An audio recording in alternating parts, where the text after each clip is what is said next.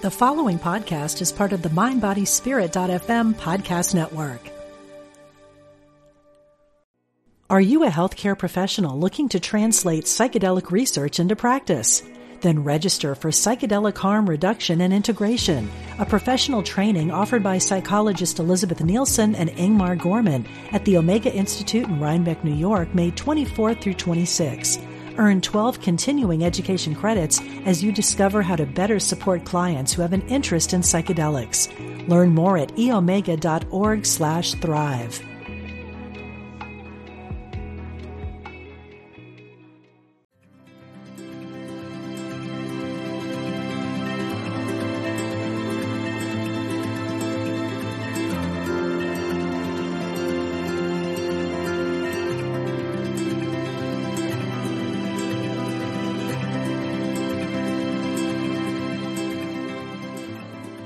Welcome to Mental Health, Hope and Recovery.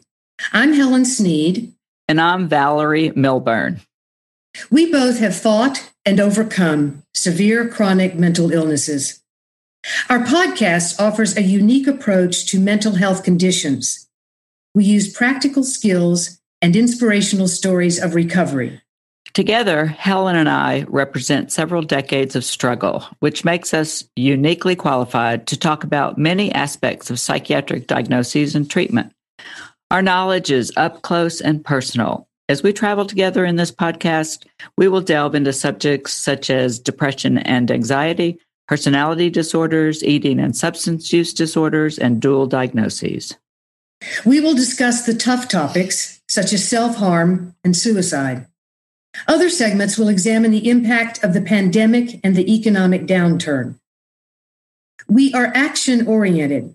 We focus on treatment options, coping skills, goal setting, relationships, and mindfulness. We hope to support you into recovery or support you as you support others.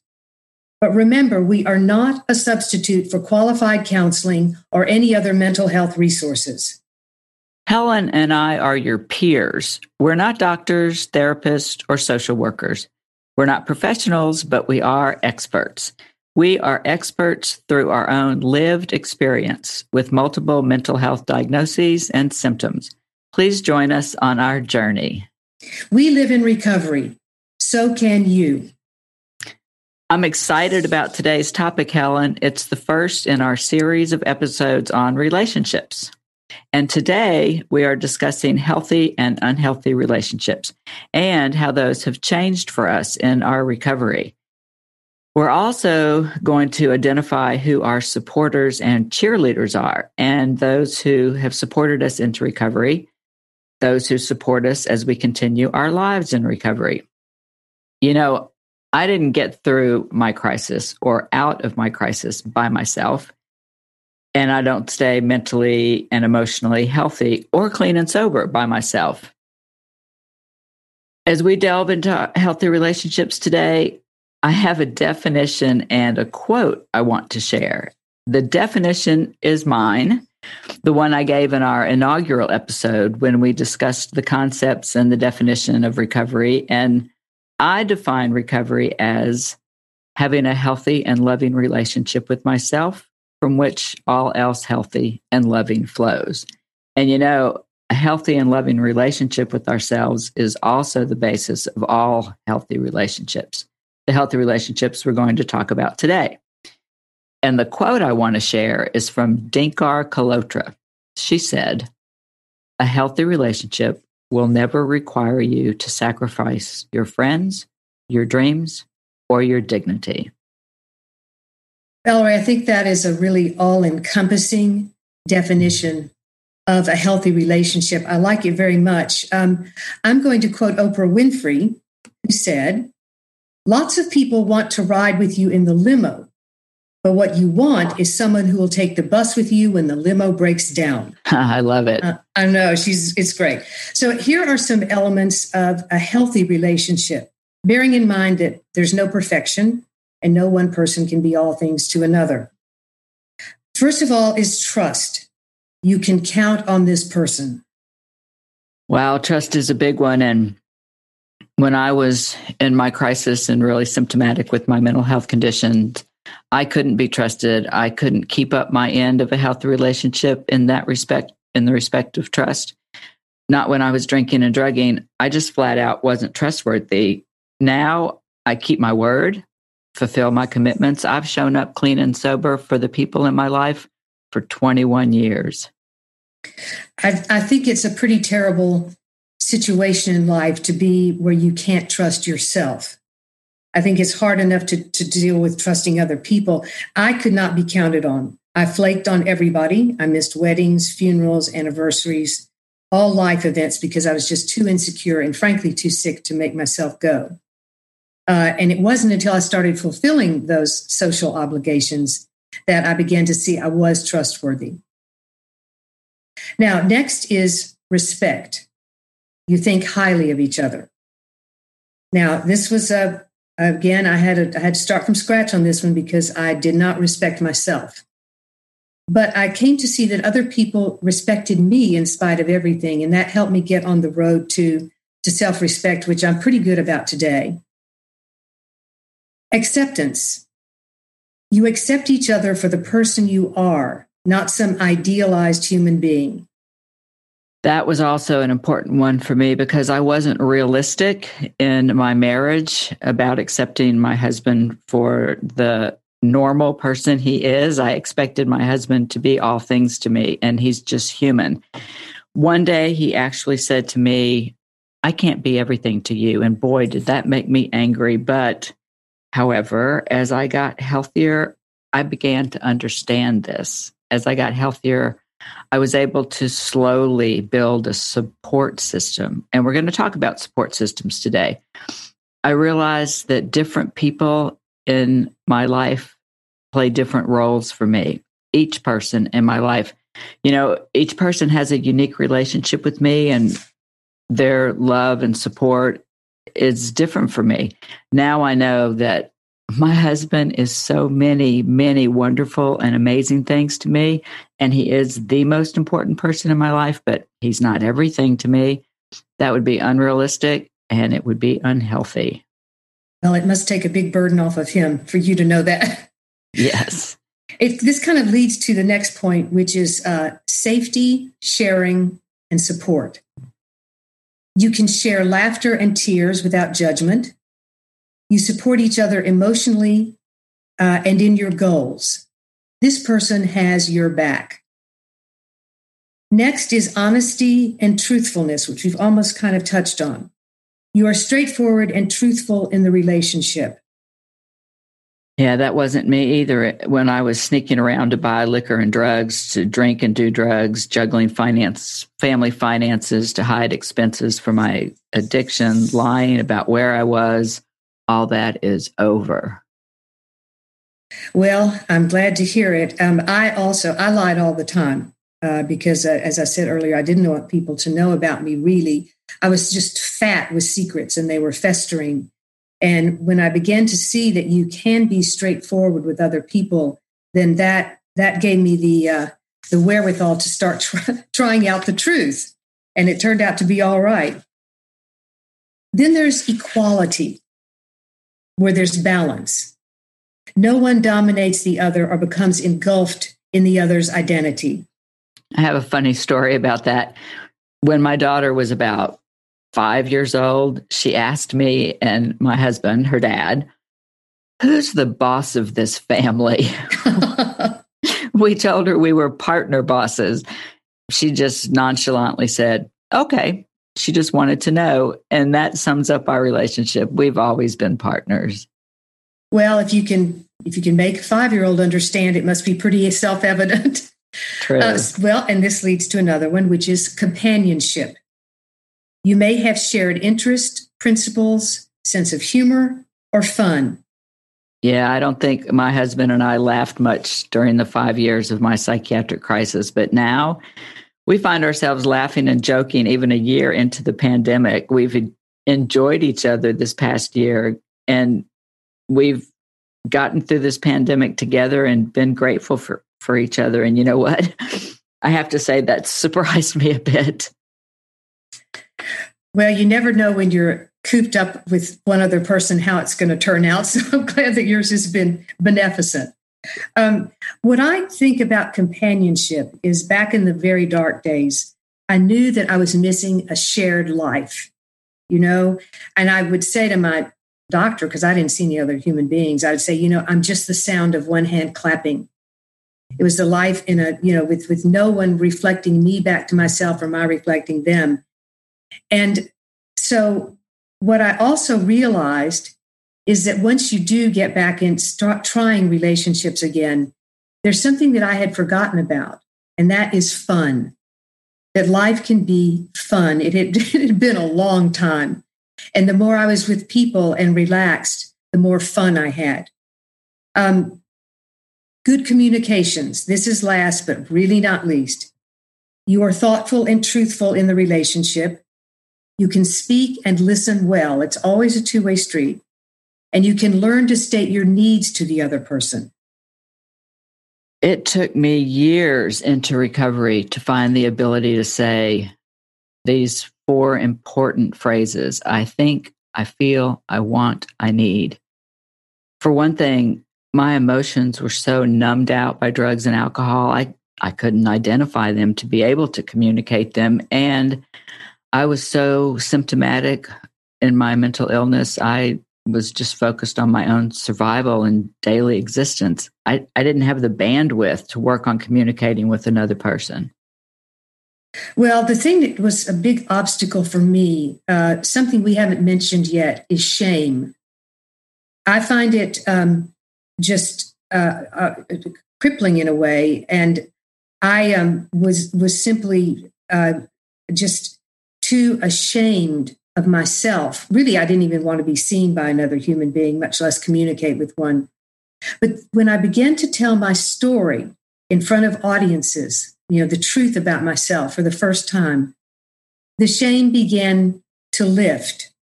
And it's not gone, but I can feel it sometimes still. But it's just been a miracle to have it so diminished in my life. Yes, sharing our stories. You and I have done that together and so many times. And sharing my story, my true self, led to true acceptance of myself. Yeah, at long last. So what we've described are some of the wonderful aspects of human relationship. Because one relationship, just one other person, can be transformative in your path to recovery and in your life itself. Forster said, connect, only connect. And Helen Keller put it wonderfully. She said, the best and most beautiful things in life cannot be seen or even heard, but must be felt with the heart. Such a beautiful quote. So those are some signs of healthy relationships. And now we want to look at some signs of unhealthy relationships. And it's important to know that there's no such thing as a perfect relationship. Shakespeare said, the course of true love never did run smooth. But we can become involved in an unhealthy relationship, sometimes without even knowing it. And I have had to learn who is gold and who is simply gold-plated. I have had to pay close attention to people who don't clap when I win. Helen, can you go through some indicators of a relationship that may be in trouble? Yes, I can, because I think this is very important about what we're talking about today. So here's some signs of an unhealthy relationship. The first one is it abusive? If there's a potential for physical or verbal abuse, I think you need to get out or get help, because this can be very, very dangerous for you. And if you feel the violence within yourself, you need to get help. And so that would be my advice on abusive. I think it's hard to negotiate on that one. Right. Unhealthy habits. This is where one person is pulling the other back into, whether it's into addictions or gambling or shoplifting or just any bad habit that you've tried to overcome in order to move forward in life. I have had to do this myself. When I got out of one of the hospitals I was in, I had some wonderful friendships, but two of them I had to end because one person was self-injuring, which was something I was fighting against. and the other one had anorexia, and she was, starving herself. And it broke my heart because I really loved these people, but I couldn't see them anymore. Many of my relationships in college were based on drugs, and that was extremely unhealthy, and I had to break off those relationships. Yeah, and it's not easy. Sometimes it's easy, but it can also be hard if you really care for the person. Now, here's one. Are you afraid to disagree? Now, I'm one of those people that I would sacrifice myself for peace. I was so afraid of conflict and of disagreement because I was thought that the person would become, angry and enraged or ridicule me, or worst of all, abandon me.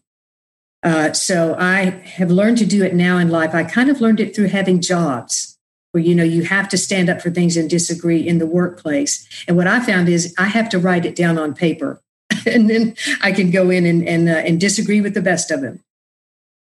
Loss of identity. This is where there are no boundaries, privacy. One person is consumed by the other, or you change who you are to please the other person. Now, for me, this is kind of embarrassing, but this is especially true for me, has been in romantic relationships, because for me, it became all about the guy, and I just would become this terribly, frankly, kind of witty handmaiden. But now I'm in a great relationship and have been for years. And I have a very strong sense of identity within the relationship, which is terrific. Lack of respect. This is a big one. There's no respect for others' friends, family, goals. There's no respect for you. Then control issues. One tries to control the other person's life. There is no room for independent action or balance. It's inequality. One person has too much power over the other. And I think the older I've gotten, the more I've seen how important and how pervasive power is in our lives. And if you're in a situation where one person has too much power over you, it can become really destructive. And then finally, exploitation. This is when one person hits up the other for money, for favors. Can you run errands for me? Can I borrow your car for a week? And you can really get taken advantage of, and it puts an undue pressure on, because again, it strips it away of some of the equality. And so this is something that I think that you might want to look into if you've got someone who's pulling you into that kind of behavior. Now, sometimes healthy issues can be resolved, and sometimes you need to end the relationship altogether. Nina Simone put it well. She said, you have to learn to get up from the table when love is no longer being served. A great quote. Yeah. So I hope that you've gained some insight into the joys and challenges of cultivating healthy relationships in your life, because the fulfillment of a shared life is unlike anything else I've ever known in terms of just how great and how satisfying and how exciting it can be. And of all people, Albert Camus put it really well. He said, don't walk in front of me, I may not follow. Don't walk behind me, I may not lead. Just walk beside me and be my friend. Are you a healthcare professional looking to translate psychedelic research into practice? Then register for Psychedelic Harm Reduction and Integration, a professional training offered by psychologist Elizabeth Nielsen and Ingmar Gorman at the Omega Institute in Rhinebeck, New York, May 24th through 26. Earn 12 continuing education credits as you discover how to better support clients who have an interest in psychedelics. Learn more at eomega.org/thrive.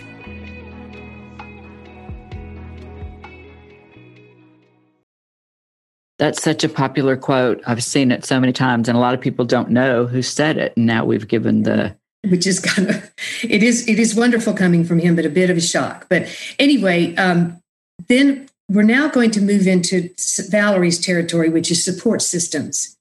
And, she's going to answer this, but, the question is, so what exactly is a support system? And what I think for most people in life is a sense of a belonging can be essential. And I think it's very important to your recovery process because, as we know, loneliness can be deadly.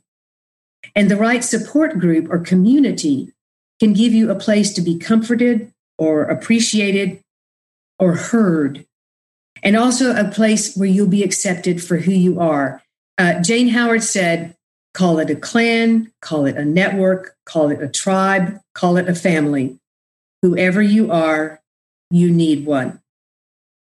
That really sums it up. Can be a clan, a network, a tribe, a family. We all need a system of support. And the best way to describe it is to talk about what can make up a support system. I call them supporters and cheerleaders. And the first one, and not everyone has this kind of support, but it can be your family members.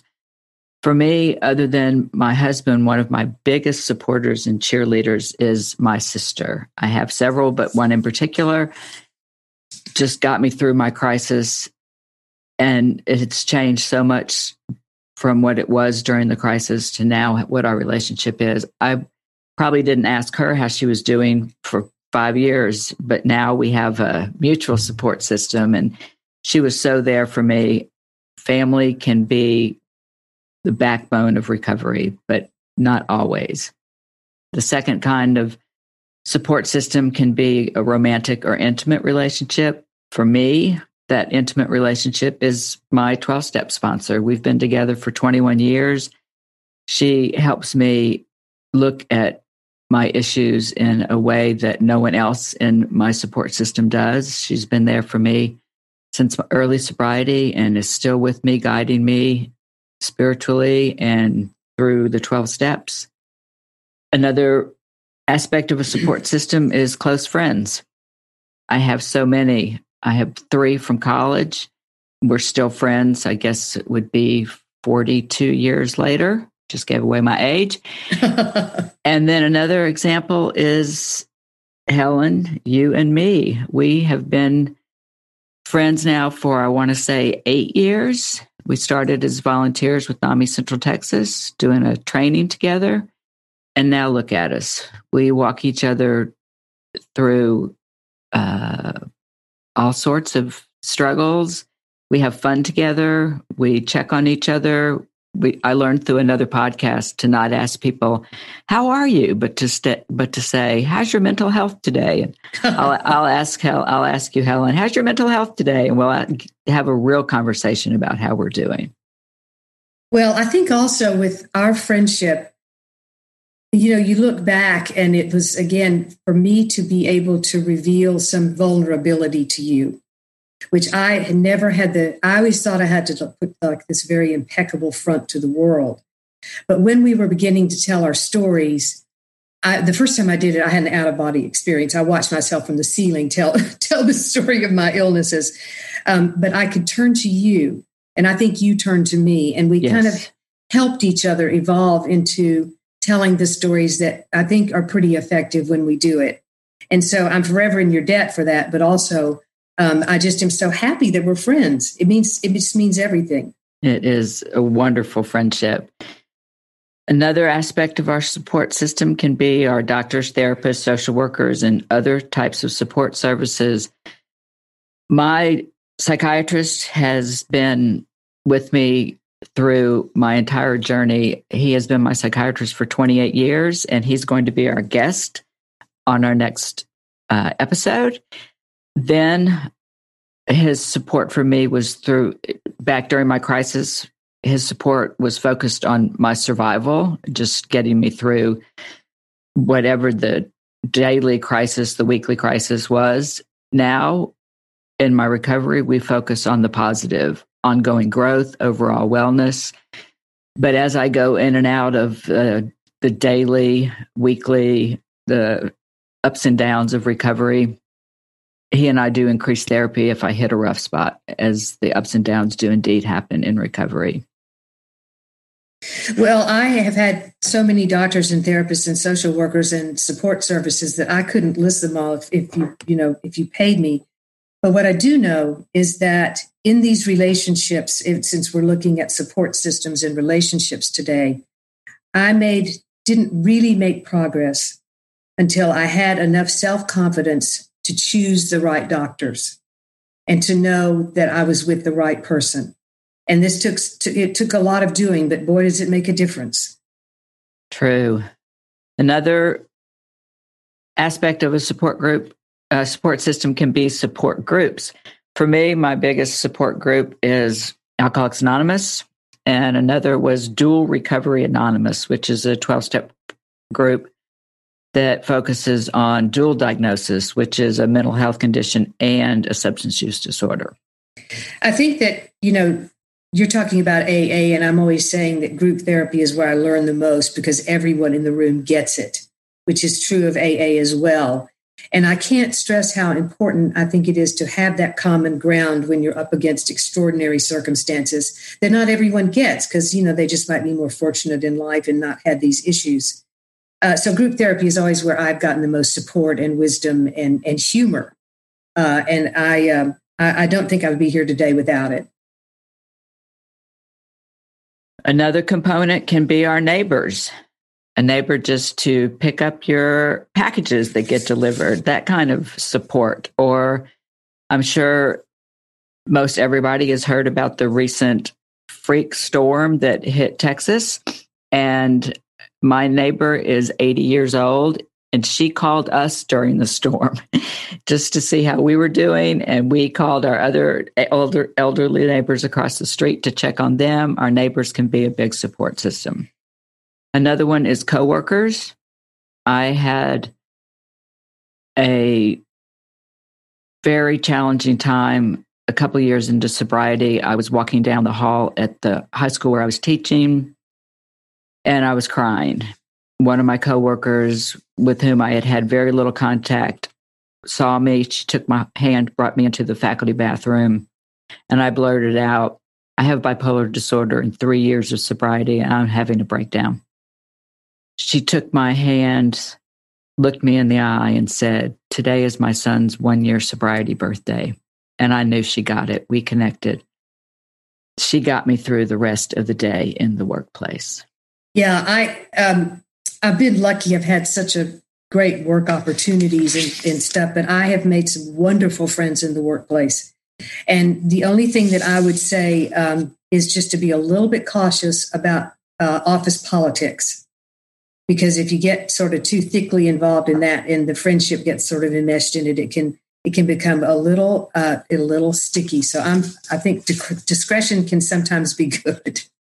Yes, discretion's also good for me about sharing my mental health conditions at work. And we will probably do an entire episode on that at some point. It will come up. Another area is interest groups. And I know, Helen, you had one you were going to talk about. Yeah, I am. Again, I was a New Yorker for 40 years and my field is the theater. So, of course, with the pandemic, it is absolutely shut down. And we don't know when people will fill theaters again. So it's been a very, very distressing time.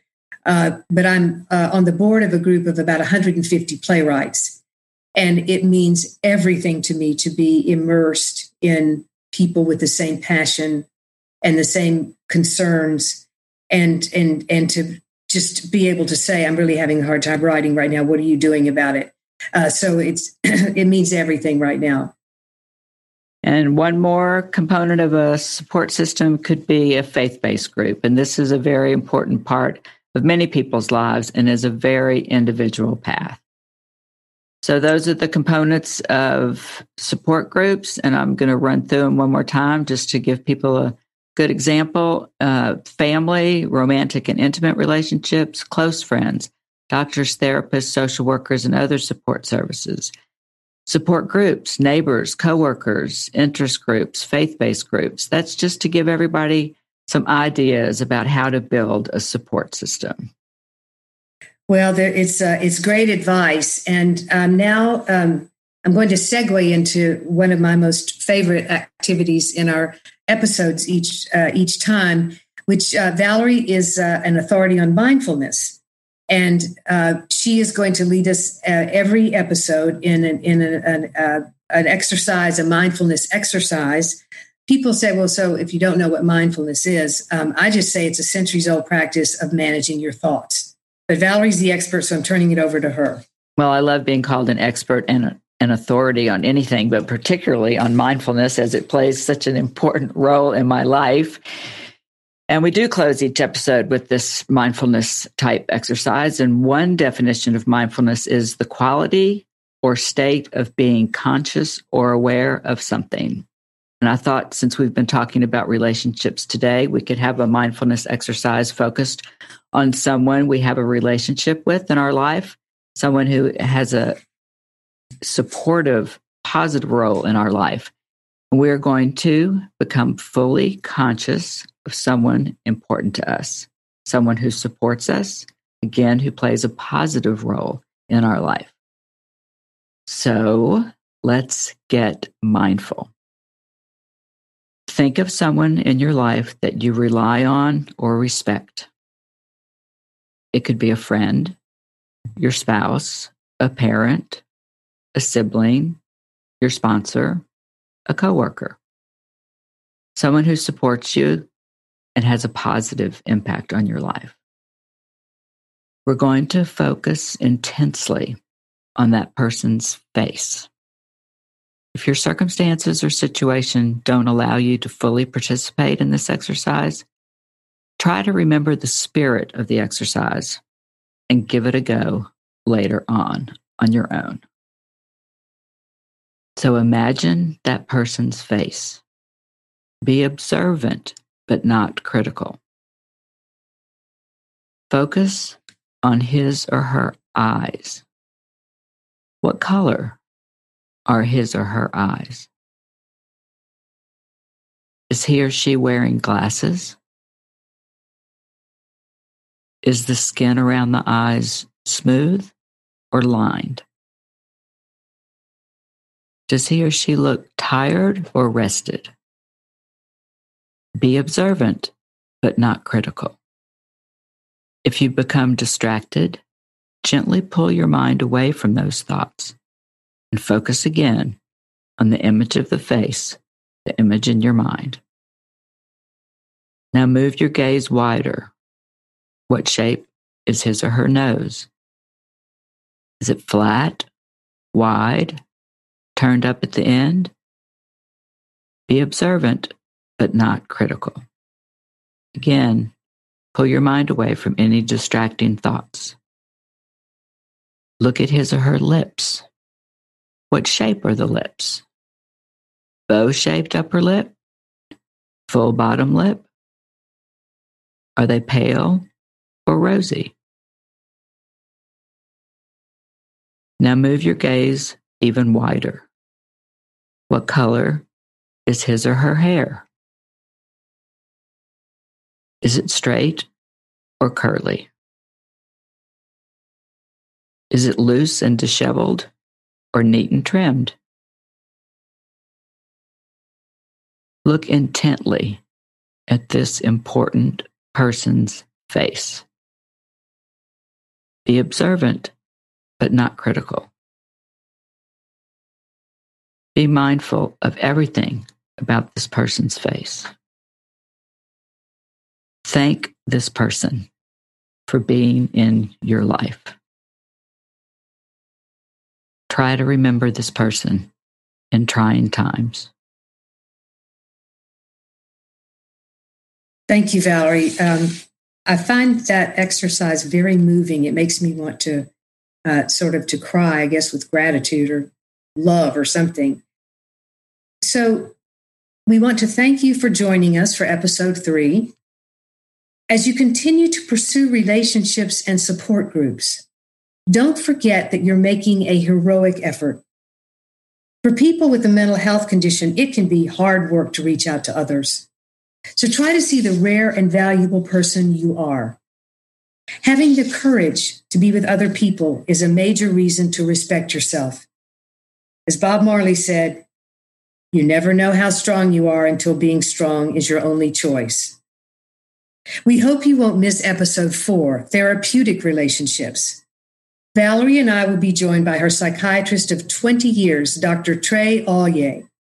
It will be a unique opportunity to discuss the bedrock relationship of many of us who are on the path to recovery. Also, medication, other treatment options, and how to have the most productive therapeutic relationship possible. We are really excited about this. Really looking forward to that episode. And I want to thank the listeners. Thank you very much for being with us today. Helen and I are honored that you have joined us. And I leave you with our favorite word, onward.